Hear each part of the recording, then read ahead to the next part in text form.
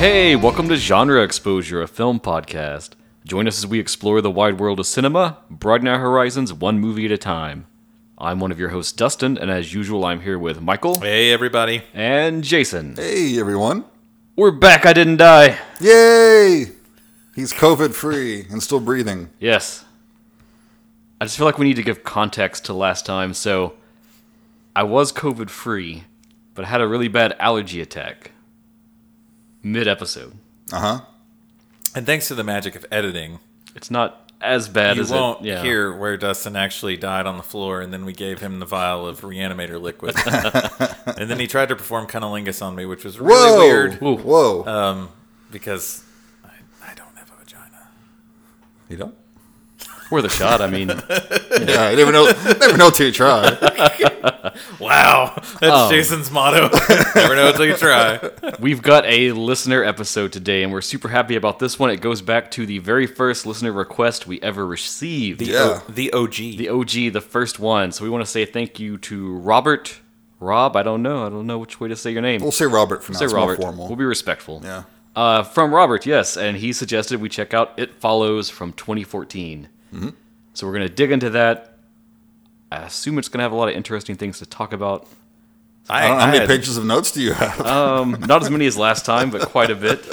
I hadn't seen it since 2014. Me either. I forgot it came out that long ago. I was thinking Yeah. it was more recent for some reason. And then I remembered, time has no meaning anymore. That's true. In post-COVID, Yeah. time's a flat circle. Flat circle. But first, of course, we're going to warm up and talk about what we've been watching. And I don't have a shout-out this time, I'm afraid. That's okay. That's Things okay. have been You've going- been busy. You've been yeah. working really hard. You had the post-COVID thing going there. You had most of your organs replaced and became General Grievous for a little while. Yeah. General Kenobi. But we are part of the Prescribed Films Podcast Network, and we love it. There's thousands of hours of great content that you can fill your ear holes with. Yeah, I got a good idea. How about some of you recommend what we should be listening to on the network? If there's anything you guys have been listening to, you dig that we haven't mentioned, that Dustin hasn't mentioned, let us know. Yeah, guide my hand as I explore the world of prescribed films. That phrasing. I like it. Guide my hand as I explore. Whoa! Uh-oh. Yeah, we love it. Super cool. Yeah. What have you guys been watching? I'll go first. Jason. I watched Everything Everywhere All at Once. Oh, okay. I'm really interested in that one. I liked it quite a bit. Quite a bit. It's pretty fun. Michelle Yeoh's great. She's always great. But she really gets to be funny here. And we don't see that of her too much. It's one of the things she talked about in interviews about that movie is that she finally got a chance to do a comedic role, which she's always felt that she could do. Oh, totally. Yeah. And I think because- we've been cheated all these years for not doing And one. because she is Michelle Yeoh, everybody's like, no. You're gonna kick some ass. Yeah, you gotta be the action We star. don't really need you to do comedy. It's great, and Ki Hu Kwan's in it, and we haven't seen him in ages. I guess he was semi-retired or something, but he played Short Round. He was in Goonies. Oh, yeah. And Okay. he's really good. It's a shame he hasn't really been acting much. I heard he has a big action scene. He does, yeah. Because I was reading about how he even did some of the stunt work for it himself. Yeah. Is that the scene in The Office? Yes. I have seen that. Yeah. That's great. It's pretty good. That's like full blown Jackie, Yeah. like just hardcore old school Jackie Chan stuff. It was gorgeous. It's pretty fun. Stephanie Sue's in that too, and she's really good. She's on Marvelous Miss Maisel. I don't know if anybody watches that or not. Oh yeah, I do. I do not. It's good. Yeah, you it's should not- watch it. It's a good show. It might be your thing. It won't Okay. be his thing.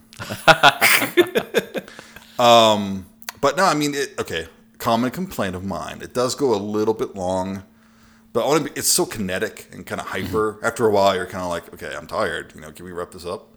It's kind of like, It's the first time you've heard that. Yeah. Can I ask you a technical question? You may. How many other worlds do they go to in the multiverse? Well, that's kind of hard to keep track of, because some of it's like really fast, just like snippets. Would you give me an estimate for distinct worlds that they go to?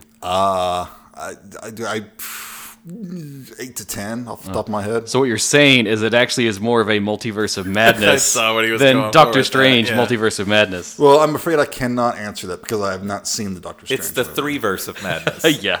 It should be- I mean, it is technically a multiverse. This because has a lot more multiverses then. It's more than two, so I guess it. Well, I mean, even two is a multiverse, but Yeah. I would probably label it like a duoverse, Yeah. and then me too. like a trioverse, and probably 4 up is where it gets weird saying it like a quartroverse or whatever. So then you go to multiverse. That just seems like the more logical thing to do. But no, if you dig action, Jamie Lee Curtis too. Yeah, she's great in this. If you dig action, if you dig comedy, if you like kind of weird, more high concept movies, watch it. You'll dig it. It's a lot of fun. I've been excited about that one. I just haven't had a chance to watch it. I think you'll like it a lot. I'll be honest, I don't know why the trailer kind of put me off. It had like, I don't know, something about its vibe didn't gel with me, and I was waiting for one of you two to watch it to see what you said. So now maybe I'll circle back around. I like it a lot. I think you should watch it. It's also A24. Yeah, no, but So, I mean, A24, if they put their name on it, I'll at least watch it. They put their name on it. I mean, what else are they going to do? I dig it. okay. I laughed at this more than I do most straight, up comedies that are made these days. There's this great play on the movie Ratatouille. I won't spoil, but it makes no sense. I know, but when you watch the movie, it's freaking hilarious. I love Ratatouille. So. Okay. Ratatouille is good. Yeah. Okay. You I'll go wanna next. Okay. Yeah. I feel like you're never last in the order, Michael. So we'll put you last. Okay. Um, You're just going to be disappointed, but it's fine.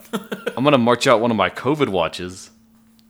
Also, a little bit of a special watch. So I checked out Island of Death, directed by Nico Mastorakis from 1976, and I watched this because Jason, you gifted this to me for my birthday, which was during my COVID quarantine. It's a great movie for a COVID fugue fever state. It was, and it was great because it was like, you were like, hey, I got you a gift, and I was like, just worry about it later, and you're like, no, I'm going to come over, bring it, and leave it on your porch.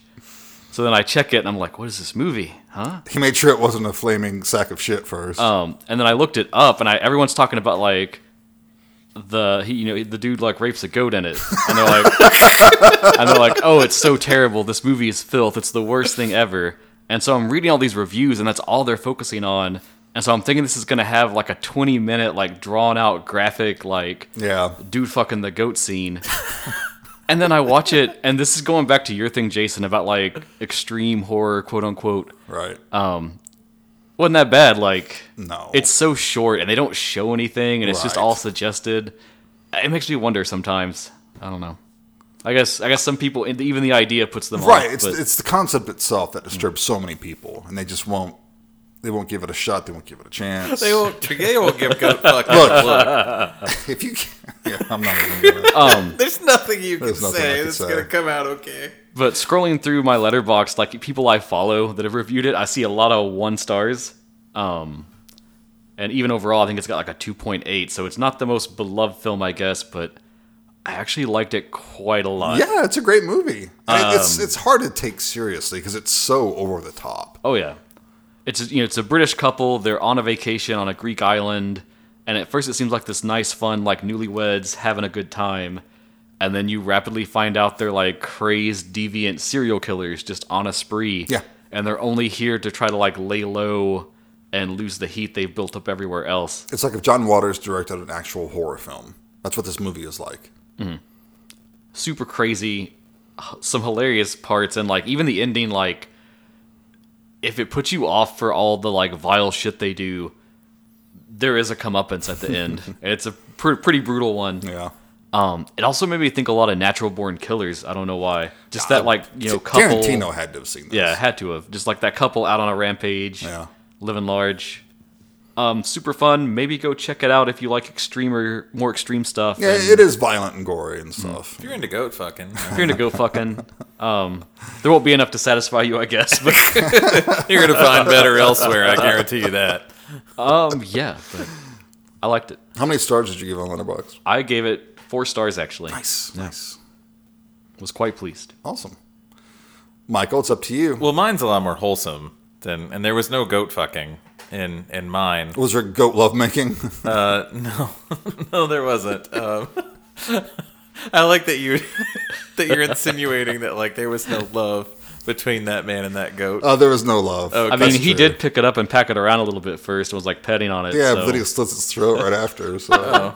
Oh, God. Spoilers, God. Oh, sorry. I was spoiling the first 15 minutes of the movie. Oh, okay. I watched the Bob's Burgers movie. Yay! I didn't get to see it in the theater because I still am not comfortable in theaters, so I mostly just wait for everything to hit VOD. This one specifically hit Hulu and HBO Max at the same time. But I watched it as well. I fucking loved it. It was funny. It was good.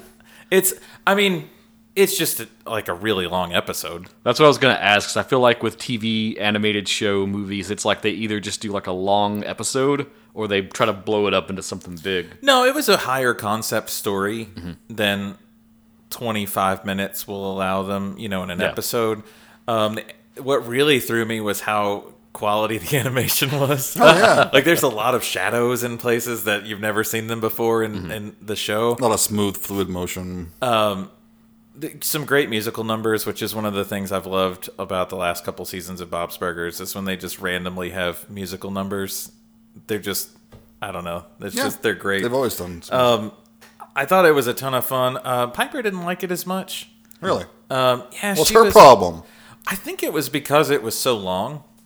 It's like an hour and a half. Well, but she also really only likes to do like 2 episodes of Bob's max, like in a sitting. Okay. And then she starts to lose interest in it, which I get because the type of comedy it is. It's some people can binge it, others not so much. But Right. but I do think it's best enjoyed in small quantities. I agree too, but I didn't feel the movie was too much of an overblown episode to get tired of it myself. No, I was right there with you. She didn't care for it as much as I did. But I thoroughly enjoyed it. The best part is it's streaming on Hulu and HBO Max, so both, depending on which one you have. You don't have to have seen the like any of the episodes to really get it. I think you'll get a lot of the jokes more because there's a lot of little throw-in jokes. Right. But actually had a really heartfelt moment too, which Bob's does great when it really wants to. So I don't know. I loved it. I'm super excited to finally watch it. Yeah, Nice. awesome. Good one to end on. Yeah. Wholesome. Happy feelings.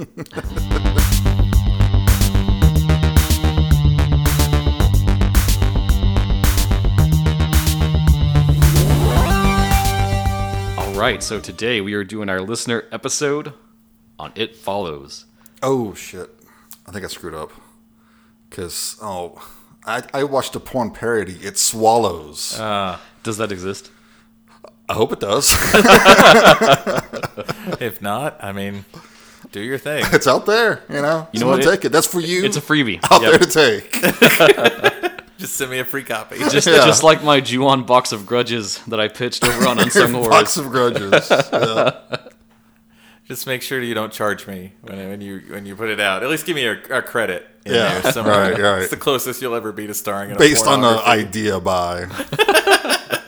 Jason from Genre Exposure. Could you actually leave Genre Exposure out of that? We don't want that in there. Just Jason.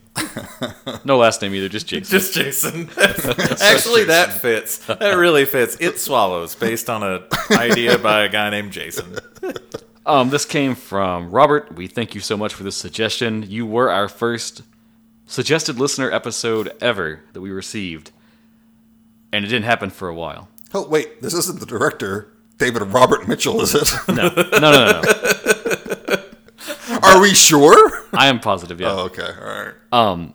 And this guy that suggested it, he does still interact with our stuff on social media, so seems like he's still out there. So thank you, man. Yeah, Love thanks, ya. dude. That's awesome. He might not listen to the show anymore, but he interacts with social media. He long gave up on the show. Maybe he'll notice It Follows and be like, oh. I think I recommended that to those guys. You have to get past the goat fucking first. And it was really a momentous suggestion because even though we didn't do it first, the fact that it was suggested made me go to think and put Under the Silver Lake into the mix.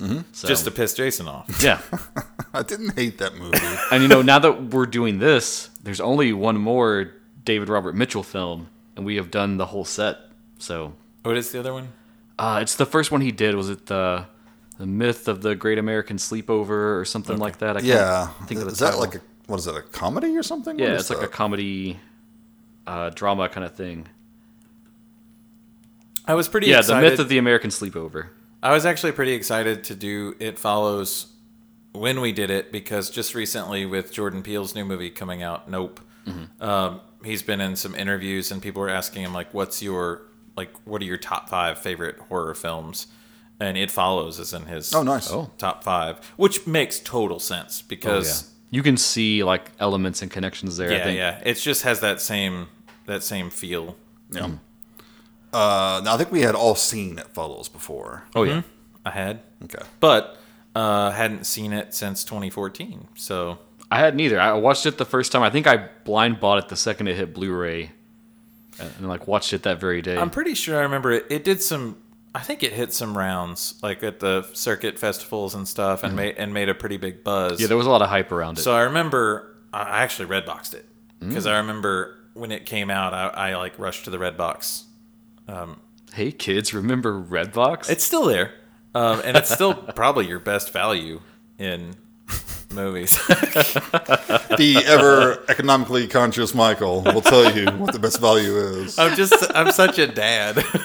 That's your best value right there. $1.25 for a Blu-ray. You may have to drive all the way across town, but you're going to save 25 cents on the Hell rental. no, man. Well, now Piper won't let me go to the Redbox anymore because she said they're not sanitized. So I'm just touching a bunch of weird shit. Oh, those will tell them what you're touching. So now they have their streaming where you can rent to the streaming, and it's actually only like $4 to rent a movie. And that's really not bad. So it's also economical, and you don't have to leave your home. Holy shit. It's a good value. What genre is this film? Right? It's just horror, pretty much straight up. Do we want to add any qualifiers besides that? There's a bit of supernatural. Well, I mean, horror, supernatural. mean, Look, it's I kind know of- the supernatural isn't something that's supposed to happen. But it does happen. I think it's pretty much straight horror, personally. I do think it's worth saying there's a lot of like throwback style to it, I think. IMDb has mystery thriller, but I mean, God, those are also interchangeable. Along with Sure. horror. It must have been up for an Academy Award, so they put it as mystery thriller. Better give it another tag. I'm sorry, what were you saying about the style? It's definitely like got a throwback style to it. It's reminiscent of earlier. I would say a classical style, Yes, that's a good term. which is my preferred style. I mean, for most movies. It's not for every movie. Every movie is individual, but I just miss that old school type of filmmaking like this represents. This is very Carpenter, in my opinion. I think that was one of the director's biggest influences was Carpenter and Romero, he said. I mean, it makes sense. Oh yeah, you can see it all over the film too. Yep. So shall I hit us with the synopsis? Yeah, hit a synopsis. Synopsify for us. For 19-year-old Jay, autumn should be about school, boys, and weekends out at the lake. But after a seemingly innocent sexual encounter, she is plagued by strange visions and the inescapable sense that someone or something is following her. Faced with this burden, Jay and her friends must find a way to escape the horrors that seem to be only a few steps behind. Jason's such a child. As soon as he said sexual encounter, he's over there. "Ooh." I really am. I'm just a kid. Yeah. Yeah. Film opens with Jay. No, it doesn't. It doesn't. And I actually Oh, that's forgot right. about this. When I started this time, I was like, what the fuck is this Oh, opening really? scene? Oh, I remember that opening. Yeah, I didn't remember that. it at all. In my really? mind, from what I remember from the first time I watched it, it's Jay in the pool. Yeah, that's what I thought too. Okay. Yeah. Interesting. But I know I watched it on the Blu-ray, so there wasn't any kind of like weird. Oh, yeah. Okay. Yeah.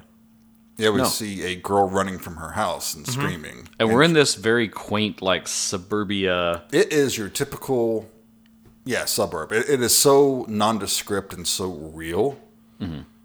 It's perfect because you see a lot of like suburbs in Hollywood, and they're like too pristine or too what's the word, antiseptic, because they're Yeah. supposed to represent like the everyday banal. But this looks good. It looks lived in. It's a perfect neighborhood. I'm pretty sure it's Rust Belt, too. So, Shot in Detroit. yeah, that's what I thought was Detroit. So, And if you want to talk about Carpenter influences, this very much has that Halloween vibe. Like this could be that same street that they're on. Yeah, right. I thought that the whole time. It definitely has that feel. I mean, granted, that house was actually in Hollywood, right? Yeah. But this one is not in Hollywood. Because not. their Haddonfield, Illinois conveniently had a lot of palm trees. Yeah. For some reason. So this girl is like in her night clothes, but wearing high heels and running very well. Yeah, I thought that same thing. Like, kudos to that actress, man. She really put forth, and she gave it in those heels. And they were not like just heels; they were fucking heels. Yeah, and she's looking behind. Like, it looks like she's being followed by something, chased. She's looking behind. We don't see anything. But why the heels? I don't know. Maybe she was preparing to go out, perhaps? But why would she have her heels on first? Good point. Was she at her parents' house? Yes, because her father comes out after her. That's right. Okay. Because she runs out at first, and then she like circles back and gets in the car. Gets in the car and drives off. Yeah, I don't know. When you asked that question, I don't know why. The only thing I can think of, my idea is that because the night clothes she's wearing look kind of youngish, like something a younger child might wear. Yeah. But she's got heels on, so I think it's like that intersection between childhood and womanhood. Which That's my this theory. movie plays with that a lot. Right, and that's kind of So- the whole theme. So maybe this is sort of a setup Yeah. to get that idea. Yeah, here's our thesis. Yeah, but she hops in the car and she drives and just drives and drives and drives, and you can tell she's just panicked. It's a great shot, too. I kind of want to bring up the way that's shot because you see her run in, no cuts. Like, Oh, yeah, it's if all there like big one take. if there is a cut, it's hidden. But it just like stays on the house, and you really feel like you're right there with her. Which, You feel like you're a neighbor. You're like a voyeur. yeah, Yeah, it's like you're across the street. That's and you're a very like, good what's point. going yeah. on over there? And that happens a lot in this movie, and that It's a lot of watching. you feel it's very Hitchcockian in that way. Rear window kind of Yeah. thing. Yeah. Or the Burbs, if you want to go for that one. Yeah, you could. You could. So she drives till she gets to the ocean, apparently. Yeah. And she's sitting. Jason, What? it's not the fucking ocean. If they're in Detroit, what is it? Oh, it's a Great Lake. Sorry. It's like I don't know. We don't know how far she drove, Michael. Let's She could have simplify. driven all the way to the Atlantic, all right? Let's simplify this. She's at a beach. She's at a beach. she's at water. She's around She's some by water. some water, which is also a recurring theme in this movie. But she's facing away from the water, be it fresh or salty. And Like you. that's right, fresh and salty.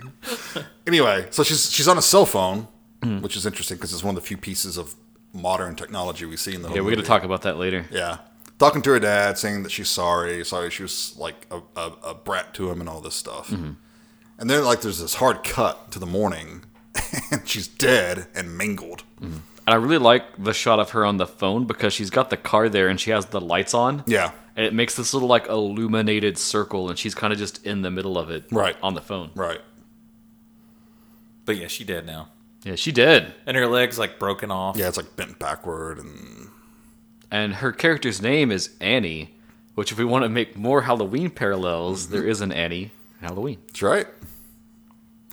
But now, Now we meet our heroine just kind of chilling in a backyard pool. floating about. And I think here's where we first got to talk about the score, maybe.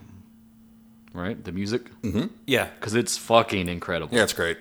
By a group called Disaster Piece. It's actually one dude, I believe. Is it? It is.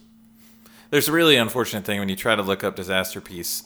They're kind of Disaster Piece as a whole, like as an entity, is there, but they're kind of that whole enigmatic type thing. Very artsy-fartsy. Yeah, very artsy. But there's also a group of kids called Disaster Piece Oh, no. that have started a band that were that have their own website, and you can buy their shirts.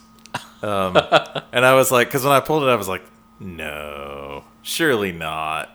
Because they talk about how their rock and grunge sounds influence just make everybody happy. And I was like, this can't be the right thing. But yeah. So be careful. They're the first ones you'll get if you search Disaster Piece. They did Under the Silver Lake as well, correct? Yes. Which did have great music. This dude is just a great composer in general. Like, anything that Disaster Piece shows up on, I'm like, yes, the music's going to be It's amazing. very 80s. It's kind of synth-wavy. It's very Carpenter. kind of Vangelis, Carpenter-esque, yeah. Also had reminded me of the soundtrack to Come True as well. Yes. Had that same kind of vibe. The whole movie reminded me of Come True quite a bit, actually. Yeah, I definitely think Come True was probably inspired some, at least like aesthetically, from It Follows. It would be hard not to be. You know, if you made something after It Follows came out, it made such a huge splash in horror that it has to be inspiring to filmmakers. I mean, because spoiler, it's really good. It was fairly profitable, too. It made like $23 million against a $1.3 million budget. Oh, I see. Yeah. So, like, you know, any good horror film should make a good profit. I'd buy that for $1. So, yes, we see Jay, we learn her name is shortly, floating around in the pool. Just chilling. Just chilling. There's a couple of pervy kids, younger kids that are... I object to the term pervy. No, total pervy They were after what definitely you see later. Pervy kids. When he's looking through That the was a window. little over the top, yes. That I will grant you that is a little over the top. A little over the Wow. top. Jason's scale of pervy is... So you're telling me when you were a kid, you never looked at like a cute girl next door or something? I did not go hide in the bushes and look at her while she's in the pool, no. I didn't have a cute girl next door, so... Or guy. Whatever. Or guy. I didn't have anybody next door to go peer at or leer at. Well, there's your problem. But no, these kids are clearly their parents never taught them to respect women. So, I mean, Okay, whoa, let's pump the brakes on this. I gotta side with Jason a little bit. Thank you. They're just kids goofing. They're curious kids looking at a pretty girl in a bathing suit. yeah. Her sister comes And out. she even says, "I can see you," and she's Yeah. just kind of like, you know, laughing it off. It's not a big We deal. should say Jay is played by Micah Monroe, It's great. who really carries this movie. She's just amazing in it. No, the cast is pretty good. They're Yeah, all she's- great, but I mean, like, Yeah, it's her movie. the movie would fall apart if she wasn't as good as she is. Yeah. Agreed. As this character. She really feels kind of like somebody you know, Mm-hmm. which is the nice thing. Like, she's not so over the top Mm-hmm. actress that she does feel like somebody that I would know. She's kind of a girl next door type. Yeah. But her sister comes out, tells her that they've got some, Paul and Dana, Yara. Yara. Why Yara. did I think her name was Dana? Which the sister, Kelly, is played by Lily... Oh my god, this last name. Sepe? Sepe? S-E-P-E. I hope that's She's right. also quite good. They have a fun sisterly relationship. Mm-hmm. But at this point, Jay's like, no, I'm not going to hang out. I'm going on a date tonight. And clearly, she's kind of hit it off with this boy. She's gone on a couple dates with or whatever, because Katie's kind of like, oh, yeah, same guy. Yeah. You know? Yeah, it's a dude named Hugh. Yeah, Hugh. Or is his name Hugh? Spoilers. Spoiler. Jeez. Yeah, but Jay comes inside, hangs out for a little bit while they're watching TV. There is a bit of a... And I love it because they're watching like an old movie on TV. just about any time you see a TV in this film, it's like an old CRT set, usually in black and white. So it kind of throws you off as you don't really know what the time period is. But then you've also got Yara chilling on the couch reading, Oh, Killers from Space is what they're watching, by the way. I which was just looking for that, Jason. Thanks. does they end up throwing a plot foreshadowing in that little clip there. Yeah. But Yara's reading from this compact, like the seashell It's like a compact that's clamshell like a e-reader, yeah. e-reader, which Don't exist. it's so strange, but And it's like super modern looking, too. yeah, When I saw this in the theater, I loved the movie right then and there. from that thing. Yeah, seriously. Like from the whole aesthetic, because it's nebulous. You don't know when it's set. Yeah. The set design is like from the 70s or 80s and all the houses. Well, Mitchell said too something interesting about very it. dreamy. Is he? And I will get into this because the same thing happens with Under the Silver Lake. Like with Mitchell, everybody seems to kind of like want to pick apart his movies and find like all of this hidden meaning and like, which is kind of the point of Under the Silver Lake. But with this one, like one of the things he said in the interview was like, this is dream logic. Like this is based on a nightmare, so it doesn't have to make sense. Yeah. Which I love. And we talked about that with Come True as well. Which when you're within dream logic, like just fucking give it up. Like you don't have to make sense and find clues in everything. It's just, it is there. Which, file that away because that's going to be important later. Yeah.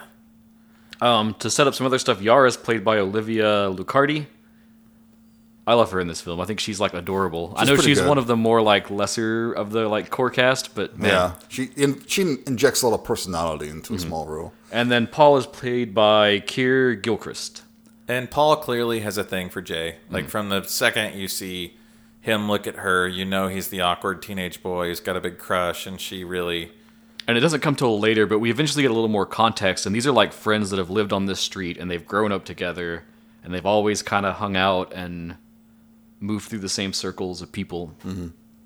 And I love I like their friend dynamic. Like this is, I mean, I didn't really have that same friend dynamic. Like I didn't really have a lot of friends, so yeah, you wanted to say it. I said it. I don't give a shit. So like I didn't really get to like hang with friends that way. Usually because where I lived rurally, I had to like go to somebody's house, and there was always like a plan. Had to be like an event. That Yeah, you we did. were doing something, but I like the way this is. Like you can just tell these kids are like, yeah, I'm coming over to hang out. And that also seems kind of reflective of a bygone era. Because, I mean, how often do kids just hang out? You know, hang out and watch a movie. They're hanging out playing cards later on. Yeah, You know, no one's on the cell phone. We know they exist. We just saw one in the opening, you know. They're just hanging out. It's very kind of old school. we see Jay's mom sitting at the table. Interesting thing they do with her is we're never going to see her, Nope, never fully. which I think is on purpose. Yeah, she's a complete non-presence. But Really, like most adults, there's like a yeah. non-presence in the film. But yeah, Jay's basically saying, "Okay, I'm gonna go get ready now," or whatever. We move to a scene where she's getting ready for her date.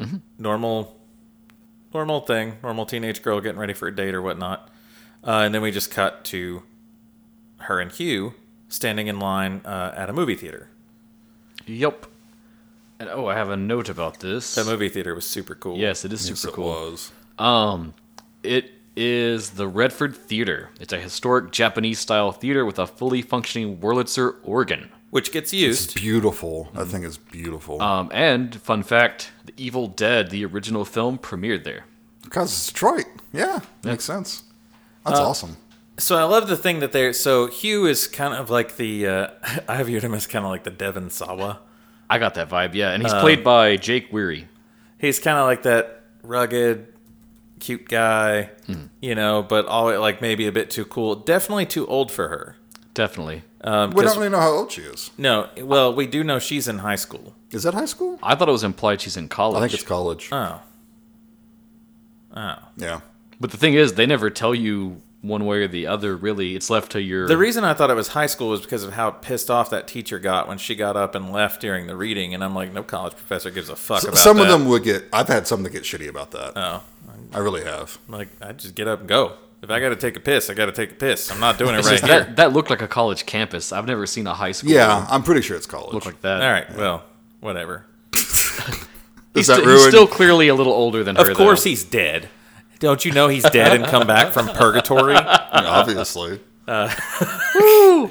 Well, I still got the impression that he might have been older than her. Yeah, I think you're supposed He's to. a little bit older, yeah. Yeah, he's 21. But I think she's at least 18. But I really like this game. So he seems to be a little like on Nervous edge. almost, yeah. Nervous on edge while they're waiting in line to buy their ticket to the movie. And Jay points out this game that her and her sister play, where you kind of nonchalantly look about the crowd that you're in, and you pick a person that you would like to be. And that if you could be that person, that's who you'd pick. And then the other person has to choose who they thought you picked and Figure out why. And figure out why. So they play this game. I forget, did she choose? She sets it up, and then he goes first, and it's once the line is kind of progressed into the lobby. Right. She's trying to pick who he chose. And she's looking around, and she picks this dude who's like making out with a girl like up on the stairs. Yeah. And he's like, no, I'd choose him. And she's like, who? And he chooses this little kid. Yep. Whose parents are like holding him to the water fountain, giving him like soda and popcorn or whatever. And I think this is kind of our first foreshadowing for his character, as he Definitely. said, that kid, I want to be the kid. Like, can you imagine having your whole life ahead of you? Like, nothing expected of you, just you've got everything ahead of you. And then Which jokingly, is what someone who's about to die would say. exactly, yes. And then jokingly says something like, he could be shitting his pants right now. I could never get away with that, which I kind of love that line. 'Cause, Yeah. I've shit my pants before. You could be shitting your pants, sir. So they progress into the theaters. They sit down. They're waiting for the movie to start. And That there's a dude playing that Wurlitzer. it's awesome. Oh, love it. And then Jay does her selection from the crowd. And so Hugh's kind of looking around. And he's like, oh, obviously, the girl there in the yellow dress that just walked in. Hugh is obviously racked by that. Like, he's like, the Well, fuck? he calls it, and then Jay's like, who are you talking about? And so she points, back. No, he points. Yeah, he points Yeah. back, and she's like, who? There's no one there. And that's when Hugh's just like, You can see the color like drain out of his face in that moment. Yeah. So Hugh tells her he's not feeling great, and they just have to leave, like abruptly need to leave. So, Jay doesn't really fight him. They just get up and go. But as they're leaving, she thinks that there's something wrong. She's trying to get it out of him, and he's like, no, I just don't feel good. I just don't feel good. So then... Tiffany rewatched this with me, and it was funny because she said, if I was on a date with someone, this would be like a red flag, and I would walk away at this point. If we go to the movies, then they flip out and don't want to stay for the movie. That would be the smart thing to do, yeah. Yeah, 'cause she even asked, like, did you see an ex-girlfriend or something like that? But, I mean, God, how many people do we watch have poor relationships, and there's so many red flags being thrown out all the time, and you're like, just fucking leave. It's different when you're in the moment. And they for never sure. do.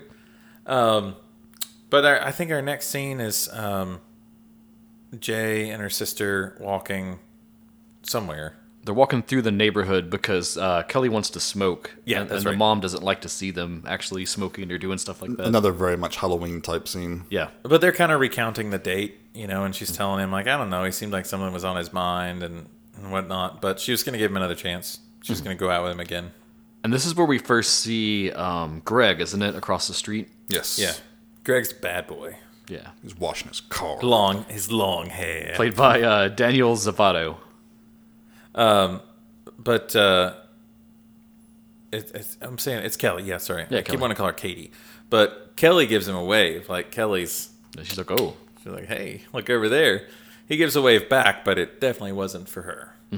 But then the scene moves on. And this is when they get to their home. Isn't this when they're on the porch playing cards? Yes. Yeah. I wanted to talk about this because they're playing Old Maid. And if you know the premise of that game is you have to give something to someone else to win. Right. That's sort of like the core premise. Nice. Yep. Well, and Jay's already gone back out on a date by this point because she's not playing Old Maid with them. But the kids are kind of discussing everything, talking just about life in general, and Hugh and Jay, I think they bring her up a couple times or whatever. But you do find out that they're actually drinking booze out there. Yeah. Which is funny. They've hidden it in a Coke can, which is also great. And Kelly kind of insinuates that, like, boys always just love Jay. Like, they always fall for her every time. And, man, Paul's such a putz. Paul fucking pisses me off in this movie. But at the same time, we now have Jay and Hugh doing the dirty in the back of that car. Well, first they go to out in the woods, right? Yeah, they have a little, like, picnic kind of thing. Yeah. Start making out, go back to the car, have that sexual encounter you talked about or whatever it was. In front of an old abandoned building, which, very Detroit of you. Yeah. But after it's over, Jay is just kind of like... He's rummaging around in the trunk. Yeah. And she's laying on her stomach in the back seat. And she's just kind of like playing with a flower and talking about how she always dreamed about like her future and being able to go on dates and stuff and like being with a cute boy. Hugh comes back and he's kind of like kissing her back and you think he's like being all romantic. And then all of a sudden he fucking like smothers her with some ether or whatever, Oh, is that not romantic to you? God damn it, Jason. It was interesting the first time watching it Right. because it's kind of like, well, what's going to happen now? And so it cuts now to where she wakes up. She's still in her skivvies. but she's now tied to a wheelchair. And she's in that abandoned building. In that abandoned building, Hugh's pacing around behind her, like with a flashlight, looking around and everything, and then starts to tell her the premise of what's happening. Yes. This is where we get the big like lore dump. Is that he got it from somebody else. He got it from some chick he met at a one-night stand in a bar. Actually, I don't think he says it at that point. I think he says that Get it later. But, Same difference. but ever since then, he's been chased by this entity. And if it catches you, it will kill you. Straight And this up. entity can present itself in any way it chooses. It might choose to be somebody you love, somebody you know, or it might just be a person in a crowd. So you really never know who this person is or when they're coming or what it is. He says sometimes it appears as someone you know, just to scare you more or something like that. Yeah. And at this point, you see a naked chick walking through the building. Yep, making her way up there. Full blown naked. and she's definitely any KKID because she was up to no good. She's naked. And Hugh tells her the only way to fix this problem is to sleep with someone else and pass it on to them. Yeah. So Hugh's already like a giant fucking douchebag. Yeah, this is woo, Yeah. not cool, dude. Red flags, man. And the whole point of this wheelchair thing is he wanted to wait for it to come so that he could force Jay to see it. Right, and so believe that him. She would know he's not lying. Yeah. I mean, sure. Great job, man. Thanks. Well, I actually, in the long run, I actually think that's like a smart move to do because later in the film we see what happens If they get the person. if you just casually kind of pass it along and the person has no concept of what's going on. Yeah. Mm-hmm. Which makes me think it happened to Hugh before. And he learned the rules Yeah. of the game. But now we cut back and the kids are playing Old Maid on the porch talking. And the car just comes screeching up. And Hugh gets out like frantically, drags her out and just fucking throws her in the street and takes off. I mean, at least the dude in Animal House did it nicer and like left her on the front step or left her in a shopping cart, I think. I don't remember. What the fuck, man? It's Animal House.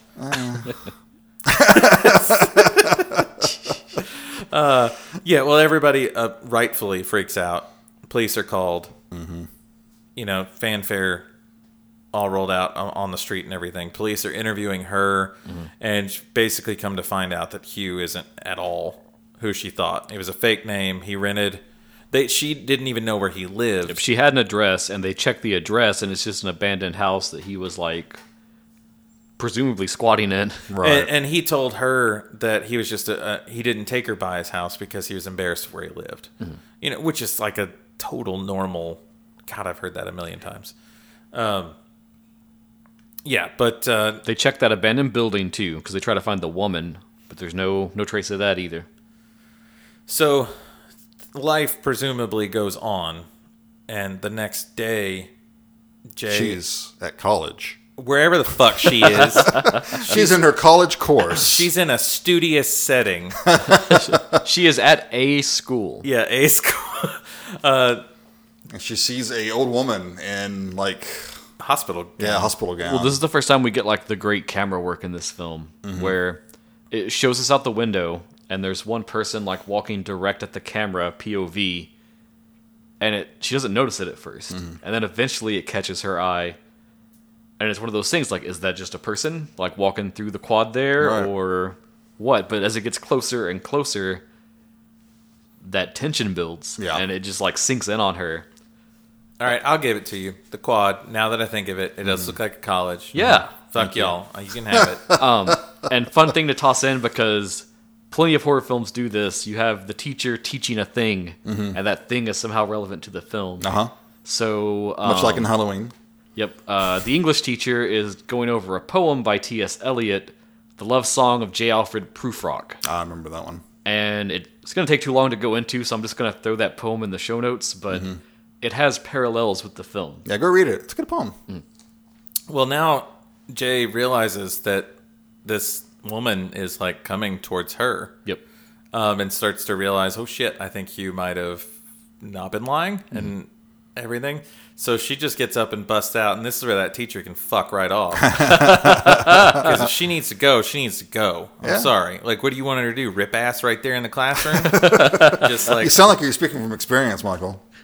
I have a college degree. I ripped ass in the college course. Yeah, I had to get up and leave. Classroom. I had to get up and leave. You don't recover from that, man. You drop the class and you get a new one. So she's kind of running through the halls, and She she passes almost some other students. yeah, and she's And about one of them stops her and says something about "Where's your pass?" And she says, "Screw your pass." Oh wait, no, it's a different movie. Never mind. yeah. Wait, what? I was like, I didn't see this. No, but she's about to leave, and she turns back to look, and there's this old woman coming up on her, and she says hello. It doesn't react, but then those people she Yeah. just passed are like, hello? Hey, yeah, Very confused. And she just storms out. Yep. Get out of there. And I think now she runs. Does she go back to her house? Yeah, she goes back home, and she's hysterical at this point with fear. Right. Yeah, rightfully so. none of her friends volunteer to stay the night. This is where Paul comes out to try to play the big hero. Yeah. And instantly, Oh, right? no, what it is, she goes to where they work, because some Oh, of them yeah. work at They that work little at ice cream place, yeah. Oh, right. Because they give her an ice cream. Yeah, and Paul's like, "I'll come over and help protect you." And he's trying to be the big man so he can like slip in there and be like, "Don't worry, baby, I got you." But Paul's just such a. It's a pretty good plan. But Okay, I'm Paul going to is- set this up now. I kind of like Paul. Yeah, I like Paul. He's all right. I don't because of what he said later. Oh my god. A line that he says later really fucking. Make sure you bring it up when we get there. Yeah, we'll get there. I think I know which one it is. But Paul's like, "No, I'll come stay the night. You know, I'll stay up all night. I'll keep an eye on everything." Yara comes over too. With her clamshell. With her, that sounds dirty, but okay. Which she's it reading. wasn't dirty until you made it dirty. She is reading, Dostoevsky? The Idiot, Yes. which put a pin in that. We'll come back to it later. Well, Jay ultimately can't sleep. I mean, rightfully so, because she's scared. So she comes downstairs. We get a little backstory now between Jay and Paul about that. Turns out they were each other's first kiss.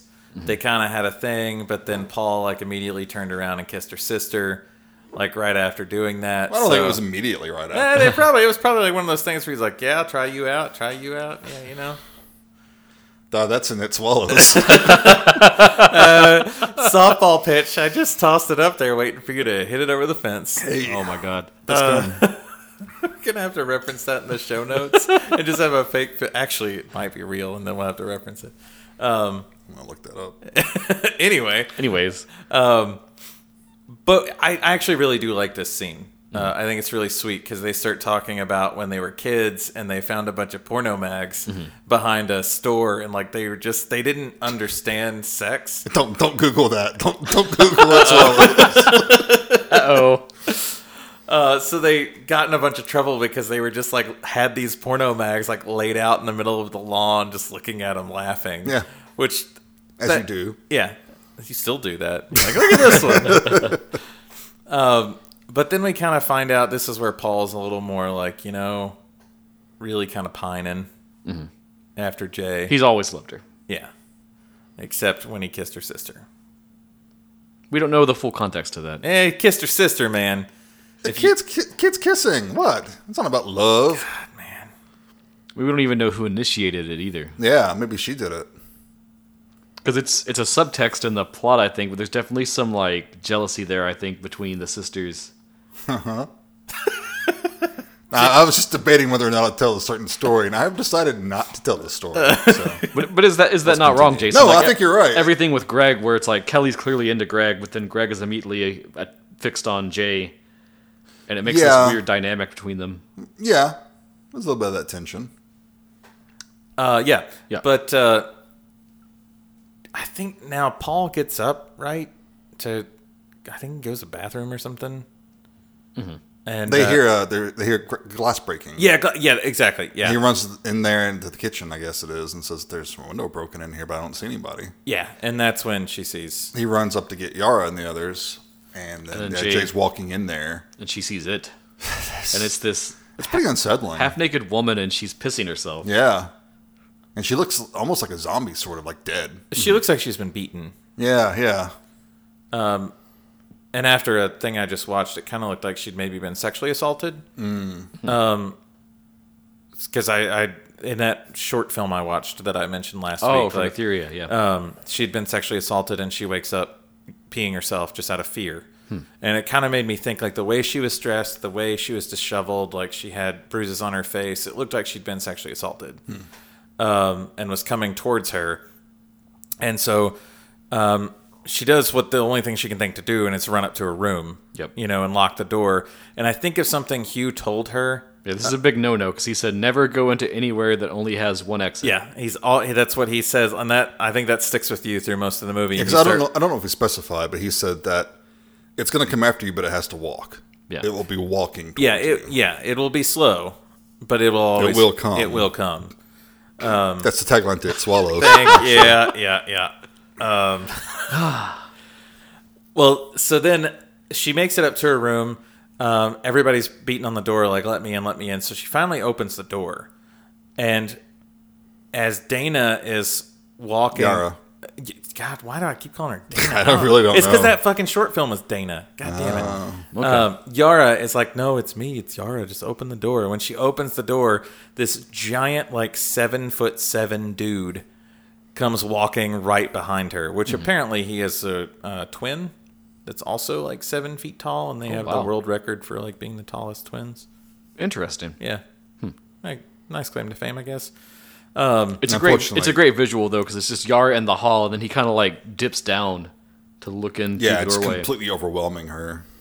And She freaks out. yeah, she books it, and she goes out on her, like, weird not-to-code patio that's, like, hanging out over her room and just, like, fucking dives. Yep, she dives down and she runs to a nearby playground. Yeah. She bicycles to a nearby playground. In her underpants still. And as this is going on across the street, Greg notices the chaos.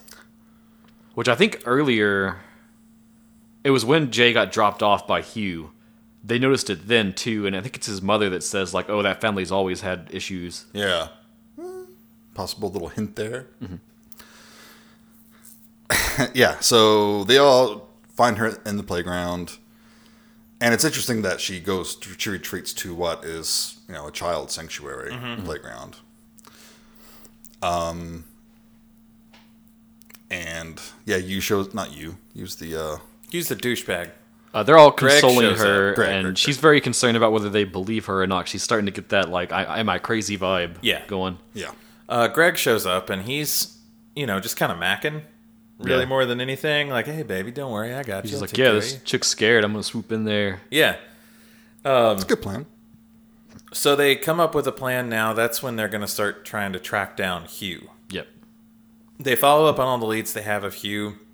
And this is one of my favorite scenes of this film.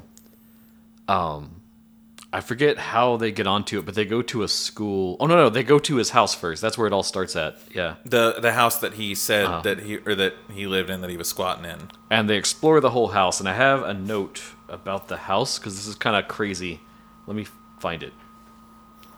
So while you're looking for that, until I got you it. get Okay. It's about the style of the house. It's called an American Foursquare, which was super popular in the 1890s to the 1930s. And floor plans of this always have a circular traffic pattern so that you can go through different rooms and all go back to the starting point without having to reverse your path. So it would be like kitchen, vestibule, living room, dining room, kitchen, and you could just circle that easily. And then also that has stuff like adjoining bedrooms would sometimes then share closets and bathrooms, so you could pass room to room, like through the closet or through the bathroom. And it's a very fluid style of floor plan. And if you're thinking about that and then why Hugh picked this, it makes it very desirable if you needed to escape, because you've always got another direction you can go. Very nice. Yeah, Such a subtle little thing, but in the Very scope of what's subtle. going on, it's like such a meaningful decision they made. Which seems to be a regular thing for David Robert Mitchell. Yes, he's an amazing director. The thing that gets me is when they find his little, like, mattress Yeah. or whatever, and he, like, has a bunch of, like, jizz tissues all over Yes. some nudie mags that Paul picks up and, like, brushes off. But it's kind of creepy because Paul's sitting there just like casually flipping through porno mags, like. But turns out there's good reason to do it because he does find a picture of Hugh in high school. Yeah, high school because it's an older picture. Yeah. With another girl. They recognize the letter jacket. And so they go check the high school. Or he's a 21-year-old in high school. Yeah, one maybe. or the I don't know, other. he He could have seems been held One of back. these days, I'm going to graduate. When they go to his The high Eddie school, Munson of, This is the year. when they go to his high school, that's the scene I was thinking of because you have this neat camera thing where the camera kind of spins and it's in a hallway, and you see like the hallway, and you see there's a classroom just off to the side, and then when it goes outside, there's someone walking toward the camera, Kind of far away. kind of really far away, and then it spins around more, and then we're back in the hall, and you see Jay and Greg, and they're coming in, they've got the photo, and they go into that classroom and start talking to the teacher to be like, hey, do you know who this is? they start pulling yearbooks and stuff and looking. Pans back out, that figure's even closer now. It's clearly it, and they don't even realize it's there. And just every rotation of the camera, it's a little closer. Yeah. It's so good. And that's really one of the things I love about this, quote, monster, is just that you have no idea what it is. Right. There was talks of a sequel where they were going to like try to track down the origins of No, the thing. And no, I'm like, please no, God, don't do no. that. Like, No sequel to this. Well, No. it hasn't happened, and it's been since 2014, so I really don't think it's going to happen now. God, I hope not. That's one of the things I love about this movie. Whatever it is not over-explained. It doesn't need to be. There's no scene with some psychic dumping a bunch of info about its backstory and history. There's no scene of them going to the library and rolling through microfiche, looking at old news articles and piecing it together. We don't need it. It's not necessary, and it's not here, and I would hate if there's a sequel and it does Well, that. and that's the thing with Nightmare Logic. You don't need that. Like, Right. it doesn't. It's a nightmare. And it makes it a metaphor. It could be whatever the fuck you want it to be. Exactly. Well, now that they've gathered all the information they can Yeah, they about learned Hugh, his name is Jeff. so they go find him. Jeff Redman. Jeff's out doing his thing, but freaking the fuck out all the time because he thought that, I guess he clearly thought by passing it along, he was, well, we know it's probably happened before, that he was going to kind of get to live his life, but he's still just freaking out all the time. Like he's still, they've confronted him to get a little bit more of the story. I love how it works because they drive up on the house, and at first just Jay goes up there. I think Greg's kind of lingering nearby in case, and the rest of them are just like chilling at the car. And then it's his mom that answers the door, and she's like, "Oh yeah, Jeff's out back. You can come on in." And she's like, "Oh, bring your friends." Yeah. Now, this is something I didn't catch, but I see it in the synopsis here. Was the woman they saw at the old abandoned plant when Hugh first, transmitted it to Jay? That woman, the naked woman, was supposed to be his mother? Yes. Okay. See, I don't know why, but I didn't put that That happens together. a few times in the film, but they only give you like a little subtext to realize it was a certain character. I didn't catch it, but it's so quick. Yeah. I think it's because it happens so early, and then you don't see the Right. mother till later. Yeah. Okay. And it's going to happen again. There's a It's specific... more explicit when it happens then. Yeah. Yeah. But he takes them all into the backyard, and kind of they just sit down, have a little chat about what's going on. That's when he tells them kind of the origin of how he got it. Yeah, this is where he says it was a one-night stand. He just was hooking up with someone, and then, boom, he got it. They basically don't really learn much. Yep, and he just says, all you got to do is just go pass it on. Yeah, you're a girl. It shouldn't be a problem for you. Yeah. He drops all pretense of ever having cared about her at all Yeah. at this point. So now... And this is where, I don't know if we want to pause here and talk about this for a second. So one of the big discussions about this film is that the whole it and what it is and everything with it is that it's a metaphor for a sexually transmitted disease. That's one. You That's could- one obvious metaphor. Yes. That one I think is the most obvious.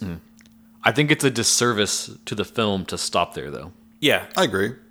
On the surface, that is definitely the easiest thing to come to the conclusion of. It's also... And it's one of the themes. Yeah. A movie could have multiple themes. Yeah.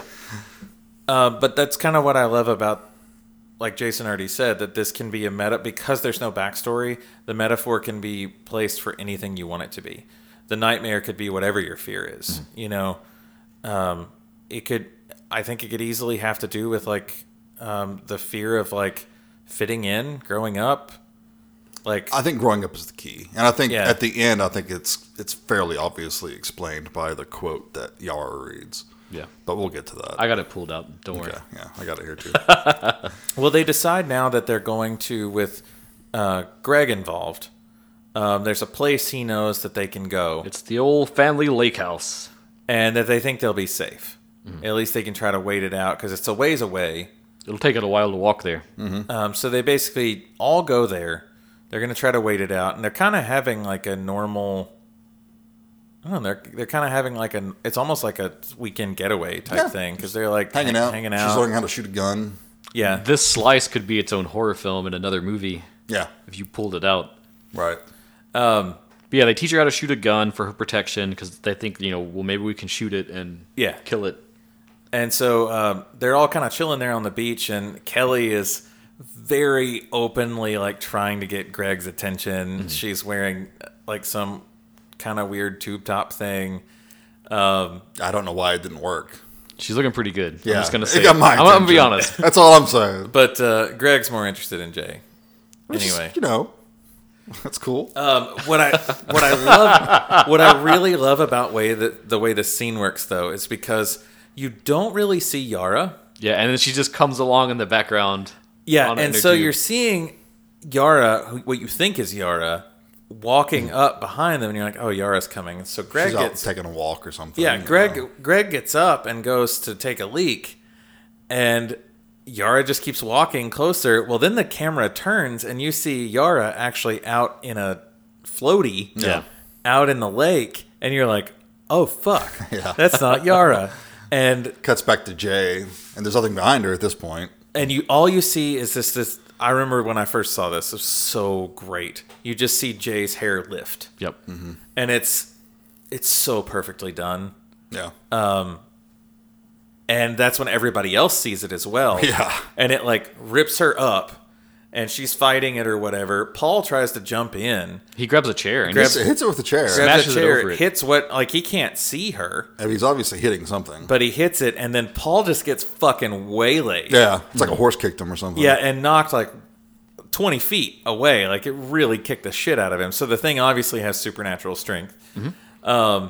But breaking like the chair thing is obviously enough for Jay to get away. So she starts taking off running. and she scrambles to this little shack that's on the beach. That's where they keep Where the the gun, gun hidden. is. Yeah. Everybody makes it in. Paul, Kelly, Jay make Paul's it got in. some nasty like cuts on his stomach now. Yeah. Greg's still outside. Yeah. Greg is like trying to figure out what's going Yeah, it's on. like, yeah, what's going on? They shut the door. They're like, bolt the door. Greg comes running, and the door gets kicked. I think that this is where like the door gets busted open or whatever. And It's the bottom chunk of the door. Yeah. It, like something's busting through. yeah, Greg is trying to get in or whatever, and so she starts saying like, "Well, clearly something busted. You saw this. Clearly something busted through the door." And then you get that really creepy version of it Yeah, it's like a It's like a kid. child almost. Yeah. that climbs through through this open part of the door, and like, well, she makes it out. Oh, and we missed one part because when they're being pursued by Yara, when it is in the form of Yara, she shoots at it and hits yeah. it in the neck. Yeah, well, she And goes. it does bleed and it falls. She gets the gun and starts shooting, and Greg is like down the field and like has to fucking take cover Yeah, what are you behind a doing? lawn chair. Yeah. But yeah, she does shoot it in the neck. It does bleed, and it falls. Oh, and that boy too. We should say, it's one of the neighbor kids. Oh, that was peeking on her? Yeah. I did not. Sneaking out a beacon. There's so many like little things that you don't see characters for long enough. Yeah, you and forget about them. and you don't remember that that's who they are, which I think is on purpose. It rewards careful study. Yes. But it's on purpose because how many times do you see someone regularly and you actually wouldn't recognize them if, or they would be unassuming. You wouldn't think anything about them. But she makes it out of this. But the big takeaway too from the shooting, it drops and then just gets right back Right. up. Gets right back up. But there were 2 exits, so she was able to get out. She runs to the car. And Just takes fucking off. takes the car and it's gone. But I mean, why not? No, I mean, 'Cause that's it's what I would coming do. for her. Right. It's not And coming I love for how it's everybody shot else. too, where it's like the camera's really up in her face as she's driving off. Yeah. And you just see through the back window everybody else running after her, being like, "Jay, wait!" Yeah. But what's cool is right behind them is it. Like it's among them. Yeah, and they don't even notice. Yeah, they don't notice, and the thing doesn't care about them. Right. But yeah, now She one wrecks. of the- This is where she wrecks. yeah, some dude carelessly backing out on a Well, she is going on pretty a fast. farm. No, he should have known where he was going. Jeez, man. He should have known there was a film crew there. Michael's Jesus. judgy tonight. Let's go. Dang. No, she wrecks the car, breaks her arm. She wakes up in a hospital bed. And she's pretty desperate at this point. Yeah. Greg is there. And at this point, she's like, why not? You know, Greg's like all about it. And he's like, basically encourages He it. says, "Hey, just pass it to me. I'll handle it." Yeah, I can handle it. I rolled the dice on this one. So they have very weird hospital bed sex. It's an interesting scene too because we get this camera pan and it's showing all the hospital rooms. Yeah, there's that voyeuristic thing again. And there's there's little vignettes of like a family reunited with some like a parent that's ill, and then there's like a kid being spoken to by a doctor. And you keep drifting over, and then Jay's sleeping with Greg. They hospital fucking. Sorry. So now, essentially, the curse or whatever is gone from Jay, and now it's on to Greg. But notably, well, it's still on her, but Yeah. the thing has to get Greg first. Right, which we Follow don't. the chain. We don't really know that yet, do we? I think you you suggested had it. explained that. he made it clear you can still see it, but it's only coming for the current Right. bearer of this curse.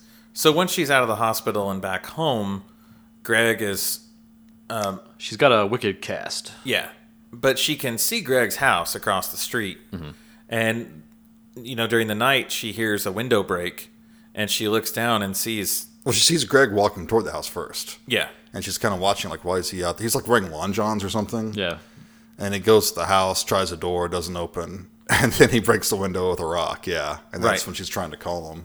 And he's not answering. This is another scene that made me think of Nightmare on Elm Street when Nancy's trying to call Glenn across I was the going to street. bring yeah. that up. Yeah, I'm glad you mentioned Yeah, it. 'cause she's even using like an old landline phone and everything. Because also, too, the part where she's running from the old woman at the school, that made me think of the nightmare in the school in the original film. Right. That's why I said the whole "where's your past" thing. But yeah. Anyway, Thank you for the clarification. I just wanted to clarify that in case anyone didn't get that. Well, now Jay runs across the street to try to save Greg, and she when she gets I there, love this scene. she sees what we find out is Greg's mom. Yeah, there's like a woman in a robe knocking on the door, Yeah, just banging on the door, and Jay is yelling, "Don't answer it! Don't answer it!" and Greg's like, "What the fuck, mom?" Yeah. And she's half nude, the robe's kind of open. Greg opens the door, and she just lunges him. Yeah. But then this is where you see kind of how the thing kills. And Jay comes in and she's like humping. It's extremely sexual. Yeah. She's like grinding him to death. Yeah, and then breaks in. But it looks like their arms are kind of fusing too in this almost Cronenbergian fashion, right? Or A little bit, was I yeah. imagining that? I It's think subtle. when you got that level of grinding going on, things just like you get a full society thing going, and like Yeah. everybody's like, what did they call it in society? In the society, Oh, the shunt. the shunt. Yeah, you get a full shunt going on there. So, yeah, but notably, Greg's dead now. That means Jay's back on the target block. Yeah, and that wasn't even his stepmom. The cool thing is too is like where you really see how it works, and she's like yelling, "Don't answer it! Don't answer it!" And the thing just looks at her and then looks back at the door. You know, Yeah. like it's not interested in her. I'll get back to you. So Jay flees in terror, rightfully so. Yeah. Hits that car again and bolts. And this leads to one of the most mysterious scenes in the movie, I think. This is where they all try to go to that. She spends the night outdoors and she just sleeps on the car hood. Yeah. Yeah. Very sad moment. The next morning, she's checking out the area nearby and she's at a beach. Mm-hmm. And she looks out and in the water, maybe it's the ocean, maybe it's a lake, probably a lake. Either way, there are three hunky boys on a boat. And it's just like, boom, that light bulb pops over her head. Yeah. She starts walking into the water. And she undresses, and she walks in, seems to be swimming out to the boat, and we that's cut, when it hard stops. cut. Yeah. So that kind of leaves it up to you. But then it does show her driving, and she's sopping wet, and her cast is wet and everything. So the question is, Did she go have sex with those boys? yeah. What do you think, Michael? I don't think so. In It Swallows, she most definitely does. The thing that's interesting about it is we skip a little bit of time. It's vague, but it's clearly not been that long because she still has the cast on. Yeah. So then it's the thing of like, well, maybe she didn't, and then that's why it's just back at her again. Or maybe she did, and if she didn't explain anything, You're going to be dead fast. they're going to go just like Greg. Especially if we're all together. Yeah. You know? I don't know. I mean, now that you put that, it's a totally logical thing. I guess in my mind, where I was thinking when she saw the people on the boat was, what if I went and lived on a boat, or can the thing go? Do you guys, Michael. I'm sorry. do you guys think this would work better as a play? You sweet, sweet summer child. I'm sorry. I really am. That's funny. But then I think she was trying to wonder if the thing could swim. Well, it could walk on the bottom of the water. Exactly, but can it swim up to her if she lived on a boat? See, this is why I'll survive, and you all will have sex with the weird thing.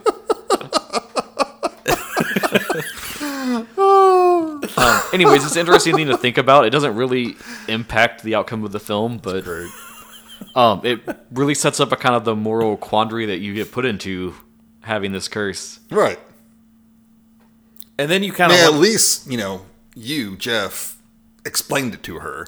If she had sex with these guys and didn't really say anything. and clearly that moral quandary has happened already because it's still coming for somebody. And then you have to ask the question, if it got the person who was the last one, well, I guess it would have to go back to the next one and back on down the line. Yeah. But people keep choosing to pass it on and keep choosing.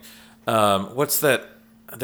What's the study? They reference it in The Good Place about like if you had to throw, if you're on a train and you had to run over people or whatever.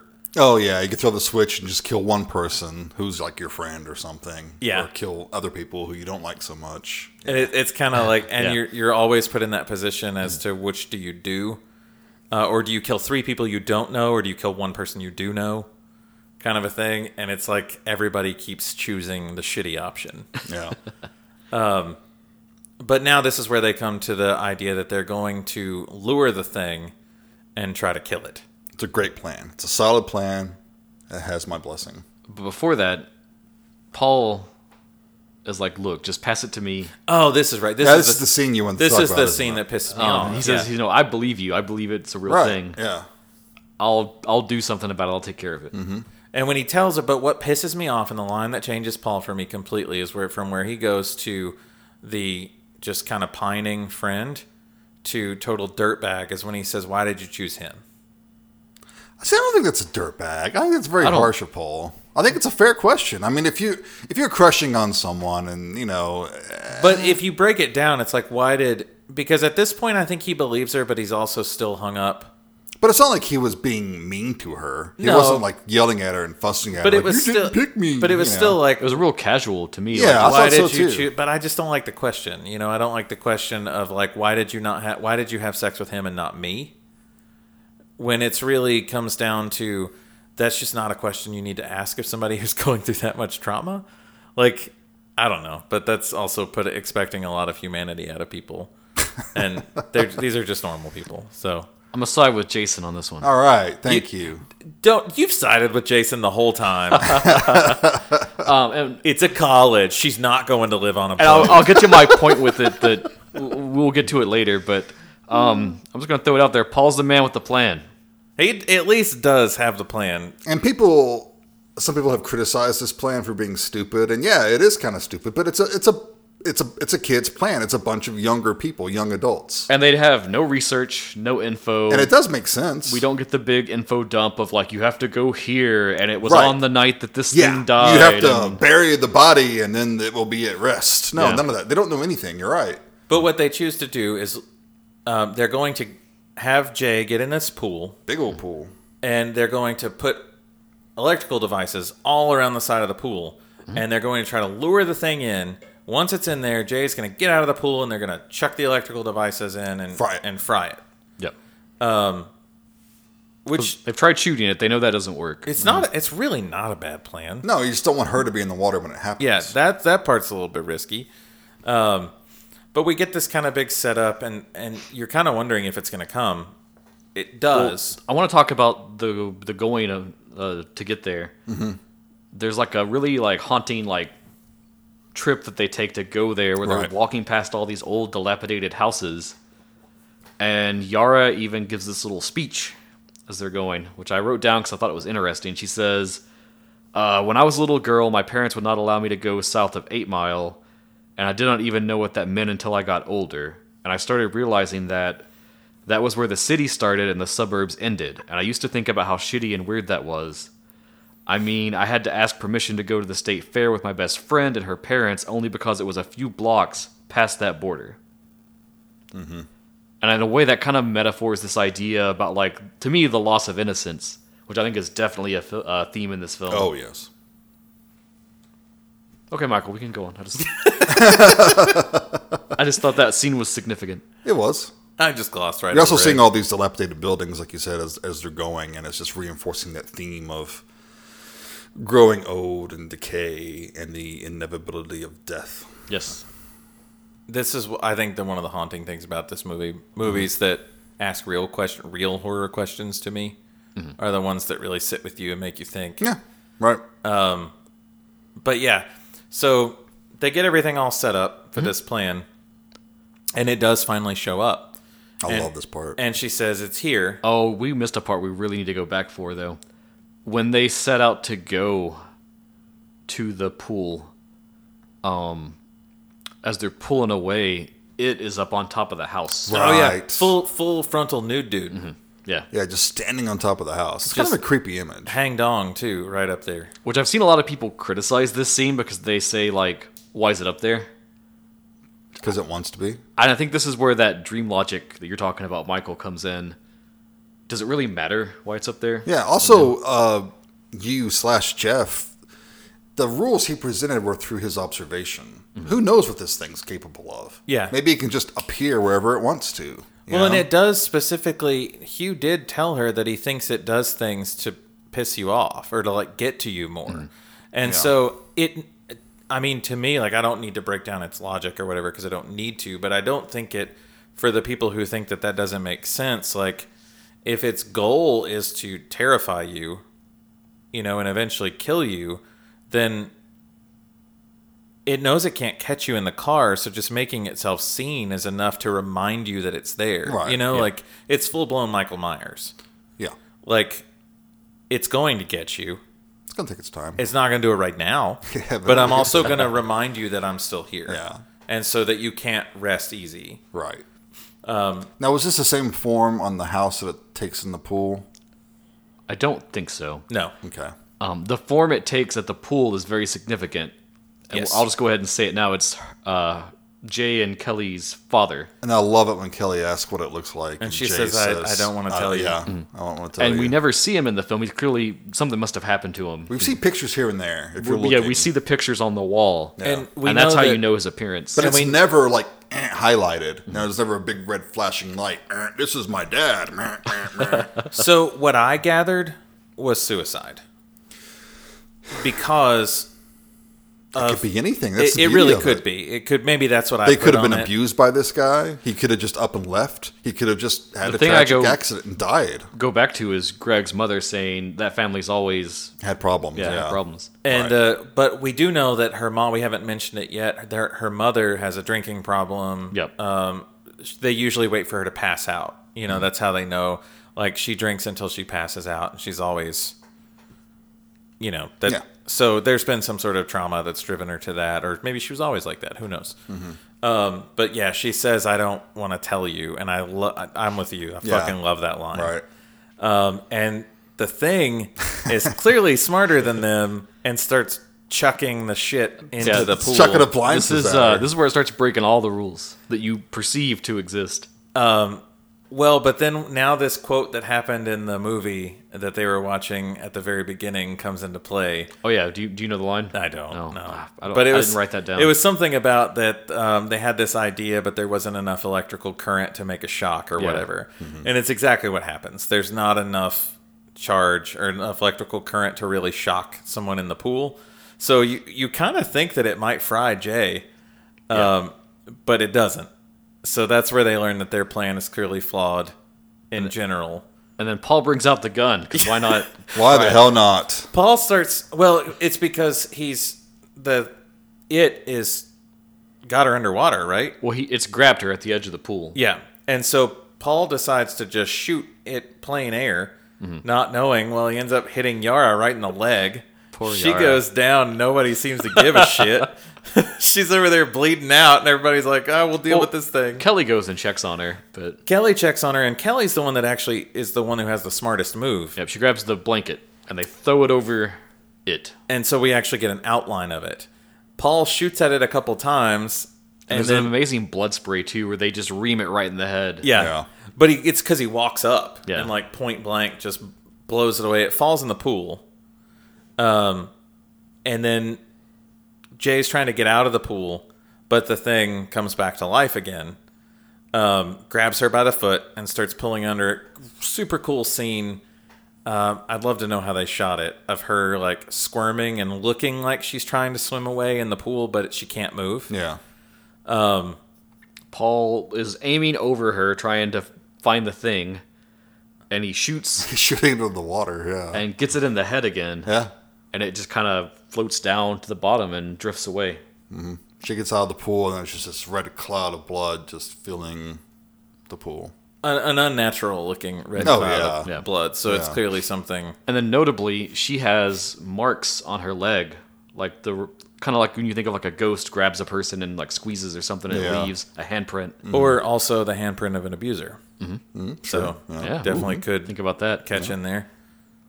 And there was a weird metaphor thing earlier I wanted to go back to once we talked about this. I think it's when they're at the lake house, and one of the times they're hanging out, Jay's just kind of playing with some grass, and she lays out like 5 Oh, yeah. on herself. And it kind of is like, it's similar to like almost like the lines you would think of like if someone's cutting themselves, Yeah. or it could be also a parallel to this like phantom hand that's on her now. Right. You can take it different ways, but it's another interesting time where this film sets something up and then there's a callback later. Right. So now, presumably, the thing is dead. Maybe? Question mark? There's no body. But I think in Jay's mind and in Paul's mind, they've done something. They do something. Yeah, They have sex, finally. they do. They have a sexual encounter. They do. Very consenting sexual encounter. And that's kind of the final scene of the film. And this is where my man Paul busts out that plan, the real plan, to stop it from plaguing them. He goes on a little stroll, a little drive, Checking out some sex workers. finds a few sex workers. And again, we don't see anything. We don't see what happens here. We don't know what happens. Does he stop? Does he not? But the last shot's fantastic. I love the ending. of Fucking this movie. amazing. Right back to the Halloween reference again. Yep. Jay and Paul are just walking down their little suburban street, and they're holding hands, just together. And it's really an interesting shot because something about the way they look here and the way they're acting, they feel more mature now. Mm-hmm. And it's clearly everything they've gone through. It's like that innocence is now gone. Now they are like mature adults at this point. Right. However, In the far background, you see this figure just walking behind them. I love how ambiguous it is. Yep. Is it? Is it not? Yeah. is it someone on that street just Right. walking, or you don't know? Who knows? And that's where it ends. Fucking amazing ending. Just Yeah. It's a perfect ending. There's no resolution. It's still all hanging there. Mm-hmm. They've gone through this arc, and it does have a defined ending, but it's something that's going to plague them forever, potentially. Prime for the sequel where they can go No. down to the basement of the library and start running through paper reels and come across from 1921. There was an old man in a house. It burned down. But so in the scheme of this, isn't Paul's plan the best? If you go through with that, sleep with a sex worker, then they're going to pass it to people. Sure.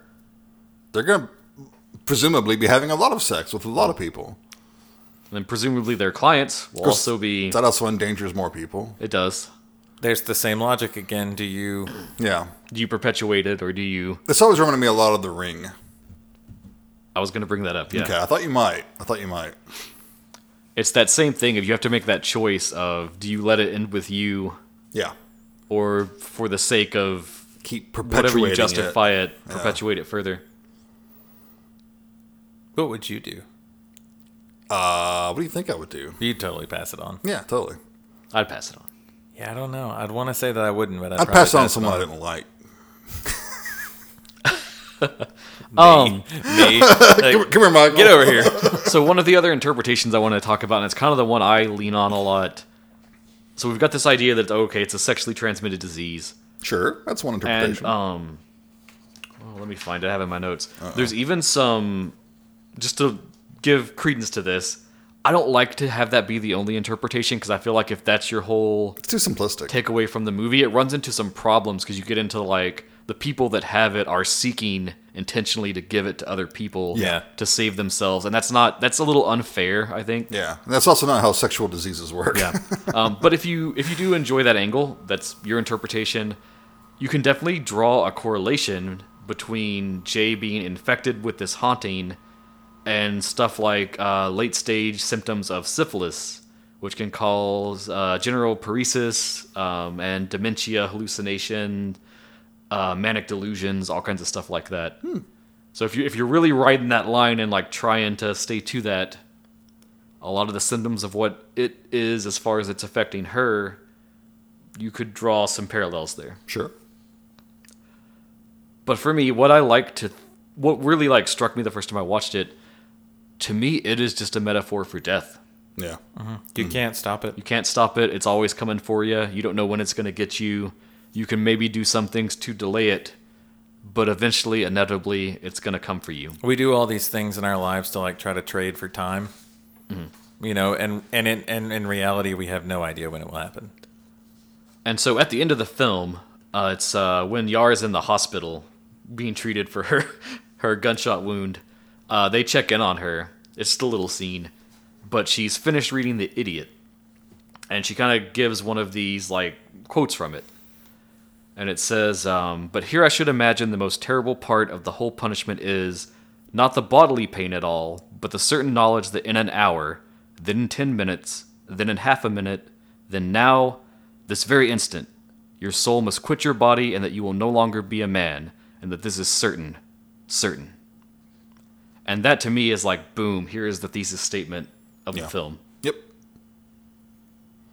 Ooh, this gives me chills. I love good execution on a movie. I think the Absolutely. first time you watch it, or the first time I saw it, the metaphor of STDs, HIV, AIDS was like being very heavily pushed by outlets. So it's hard to not see that when you first see it. Conservatives love that sort of thing, don't they? Yeah.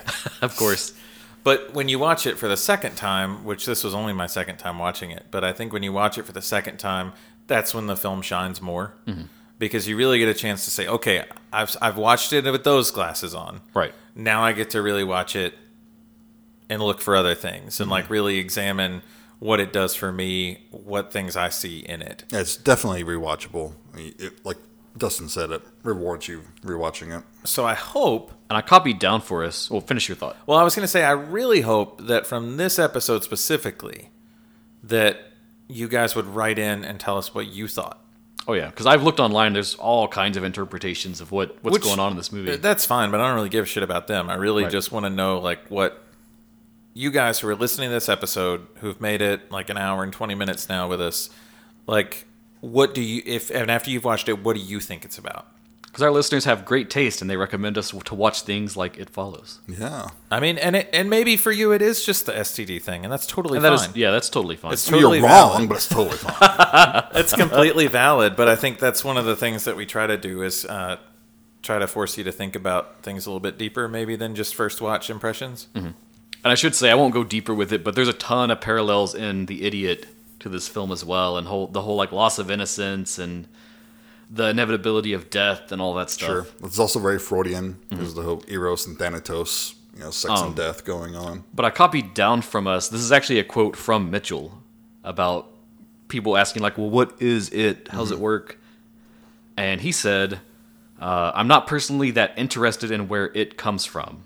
To me, it's dream logic in the sense that they're in a nightmare. And when you're in a nightmare, there's no solving the nightmare, even if you want to try to solve it.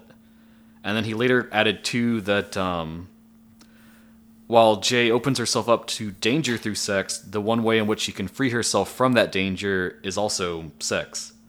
And he said, we're all here for a limited amount of time, and we can't escape our mortality. But love and sex are two ways in which we can at least temporarily push that death away. Yep. It's real deep, man. My man. It is. Real deep. It's good stuff. Why isn't he doing more stuff? I don't know that Under the Silver Lake was that well received, but Because it's not that great. God, man, start a Kickstarter. I'm in. But surely Throwing all somebody the money. like how, Maybe he's working on. I mean, COVID did fuck everything. how much up. did you say this made? Cost like $1 million or something? Yeah. Somebody can front him $1 million You would think so. to make another movie. Of course, he may not be interested in doing another horror film. That's true. Maybe not. I'll watch whatever he makes at this point. I mean, shit. Alex Garland said he's hanging it up. So Really? yeah, his next one's going to be his final directorial one, and he's moving back to writing. He's a great writer, too, He is a though. great writer, Yeah. but it's still like, oh, Yeah. he's so good. Well, So maybe it's one of those. Is it better to fade out or burn out or fade away? exactly. Let's see. You got any fun notes? I'm scouring mine for anything. You've pretty much hit all the things that I Yeah. came across. Oh, the metaphor of water. So we've got the little pool she's in at first. It's pleasant and safe. Kind of womb-like, isn't it? Womb-like. They have all these nice memories of growing up there and being in that pool.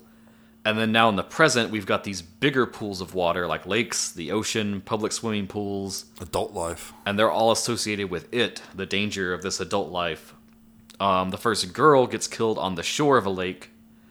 Jay and Hugh go to a shore just before he passes the curse on.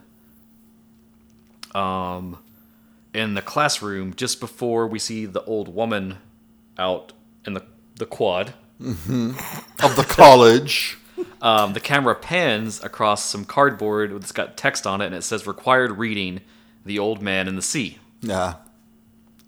When Jay meets the woman who's pissing herself in the kitchen, the three paintings that you see just before that happens, one is a painting of the ocean, and you noticed it earlier too, I think, when they're hanging out on the couch. And the other two both depict lakes. The urine is also wet. Yes. And also, that night when she sits up with Paul, the movie they're watching has a blonde woman. She's in the ocean being attacked by a monster. When the little boy comes for her, they're at the little like shack by the lake, and then our big showdown is there at a pool. Mm-hmm. A lot of water connections. Oh, yeah. Yep.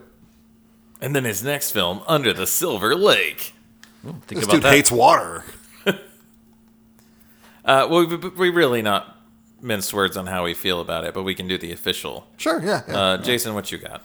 Yeah, actually, this is the first time I've seen it since the theater too, which is interesting because I picked up the Blue, always meant to go rewatch it, just never got around to it.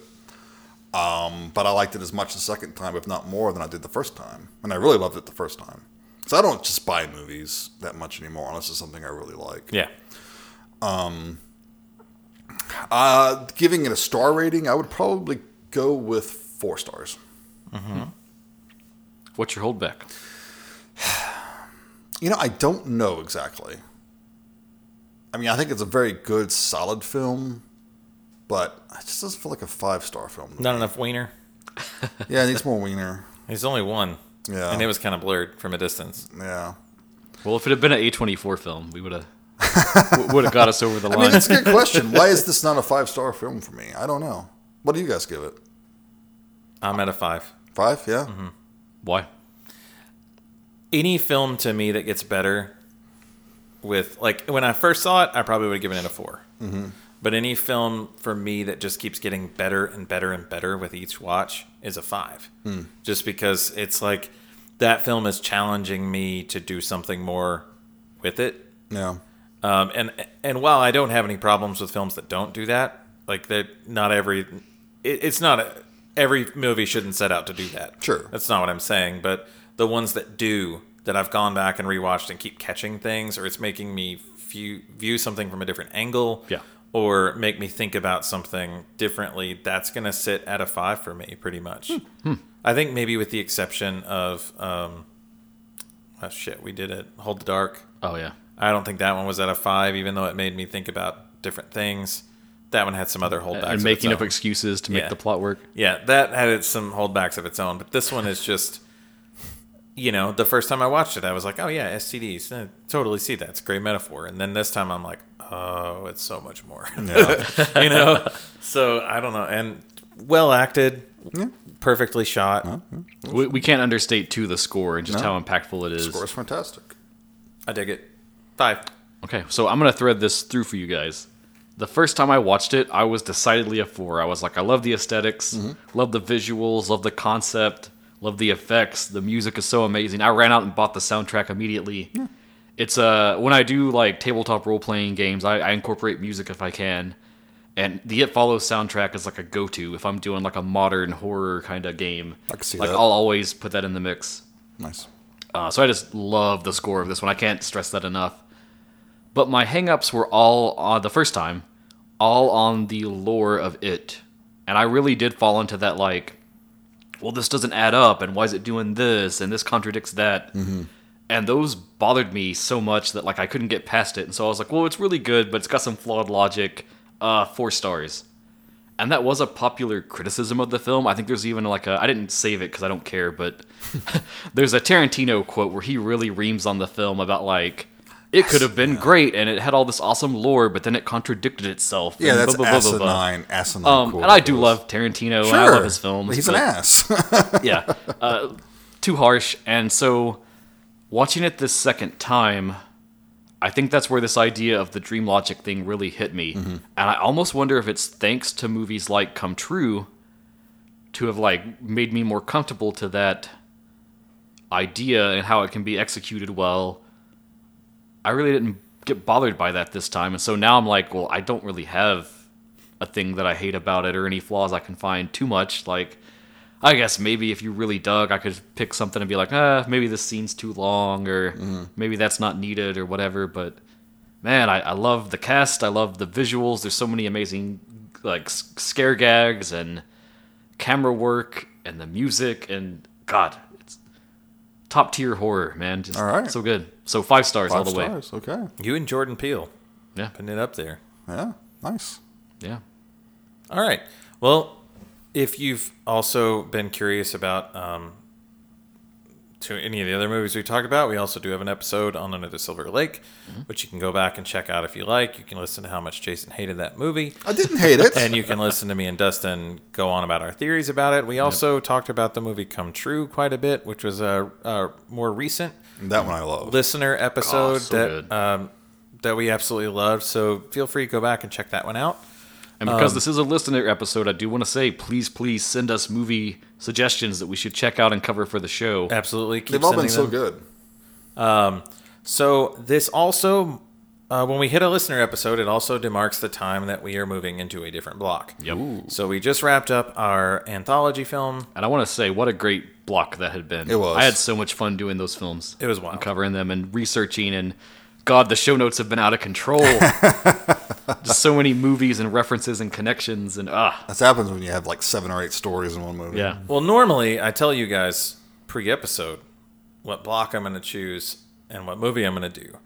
But I'm going super, super out of my comfort zone, and I'm hitting a genre or a theme that I have never seen a single film from. Oh, wow. Yeah, we have no idea what it is. Yeah, we're in the dark. This is happening live.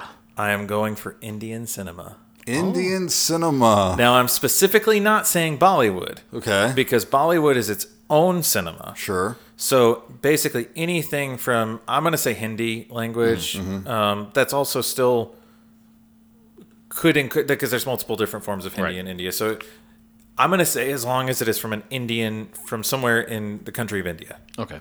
Because really, Bollywood, that should be its own segment we do sometime down the road. Because there's like Bollywood and like Tollywood, I think, is another one. So like all the different regions of India have a lot of their own film studios. This is a subgenre I'm not crazy familiar with either. That's kind of why I chose it. I have one film in my back pocket, and it'll probably be my pick, but we'll see. Cool. Because there's one movie I love that falls into this. The cool thing is since I don't know shit about this, I just basically had to hit the internet and start looking at like what are some films that would be great for an intro, like for a jump on for an American audience. Mm-hmm. And I came across one that's everyone seems to really, really like. It's also horror, and it's called Tumbad. Oh my god, that would have been my pick. So I'm glad you picked it. Oh really? Was that the one that you had? I've been meaning to watch that one for ages. I have been trying to get people to watch this all the time because it blew my fucking mind. I've been like, Jason, you got to watch it. Yeah. You got to watch it. Okay, well, I'm glad that you've seen it, and it is good. Yeah. I've not seen it. I mean, we'll see what you guys think, but... this is actually streaming on Prime. Mm-hmm. So I was also specifically trying to find something that would be easy to get because, God, if we started going down that rabbit hole of like, well, where do you find this? Well, you're going to have to subscribe to this one particular service that carries a lot of Hindi language films. Mm. But no, Tumbad is available on Prime. I'm sure Dustin's got the blue. I don't know if it has a Blu-ray. Oh, interesting. If it does, I'm going to go buy it before we do the episode. Hell yeah. So, yes. Well, now I'm really glad I chose it because that doesn't give you an out. Now you have to do the same shit that I did. Yeah. I came across a lot of others that had really cool premises that sounded super cool. One of them had like a 3-hour runtime, though, and I was like, well, Jason's out. So. It's all about. And we should say our podcast is served to Ghana, which is like the was it like the podcasting platform for India specifically. And I know we get some hits off of it, so hello out there. So you're tuning in from Ghana. And what I'm really hoping to is please, if you are of Indian descent or speak Hindi or whatever, please understand that we are 3 white dudes that live in Kentucky that are going to really struggle through a lot of pronunciations. Yeah, we're sorry in advance. But I'm going to do my research as much as possible so that I do not butcher these names completely horribly. But I'm actually pretty excited about this block because... Awesome. This is our first like world cinema. And you ain't going to throw anything that I've seen, so... It's going to be... I think it's going to be fun. So, except you've seen this one, of course. So until next time, thank you guys so much for constantly interacting with us on our socials. Thanks for sending in movie suggestions. Please keep doing it because we keep a stockpile of them. And merciful, benevolent gods we are, choose them as we feel fit. For free. No Patreon, no fees, no nothing. You ain't got to pay us shit. We don't even have anything that you can chip us money. No. I mean, if you really want to. We'll get shirts and stickers one day and I don't know. Maybe. Someday. Yeah. Yeah. We'll give you something for your money. I'll give you something all right for your money. Okay. Anyway. That's the end of the show, I think. Yeah, I think I'll just fade out on that one. Bye, everyone. As always, you guys have been listening to Genre Exposure.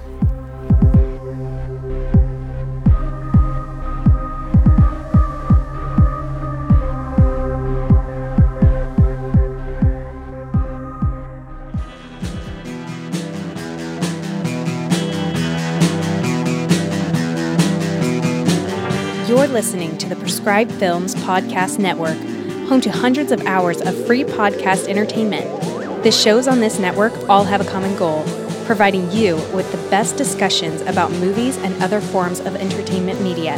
The PFPN hopes to fill your earholes with audio joy. Visit our website with links to all the other amazing shows at www.thepfpn.com. Thanks for listening.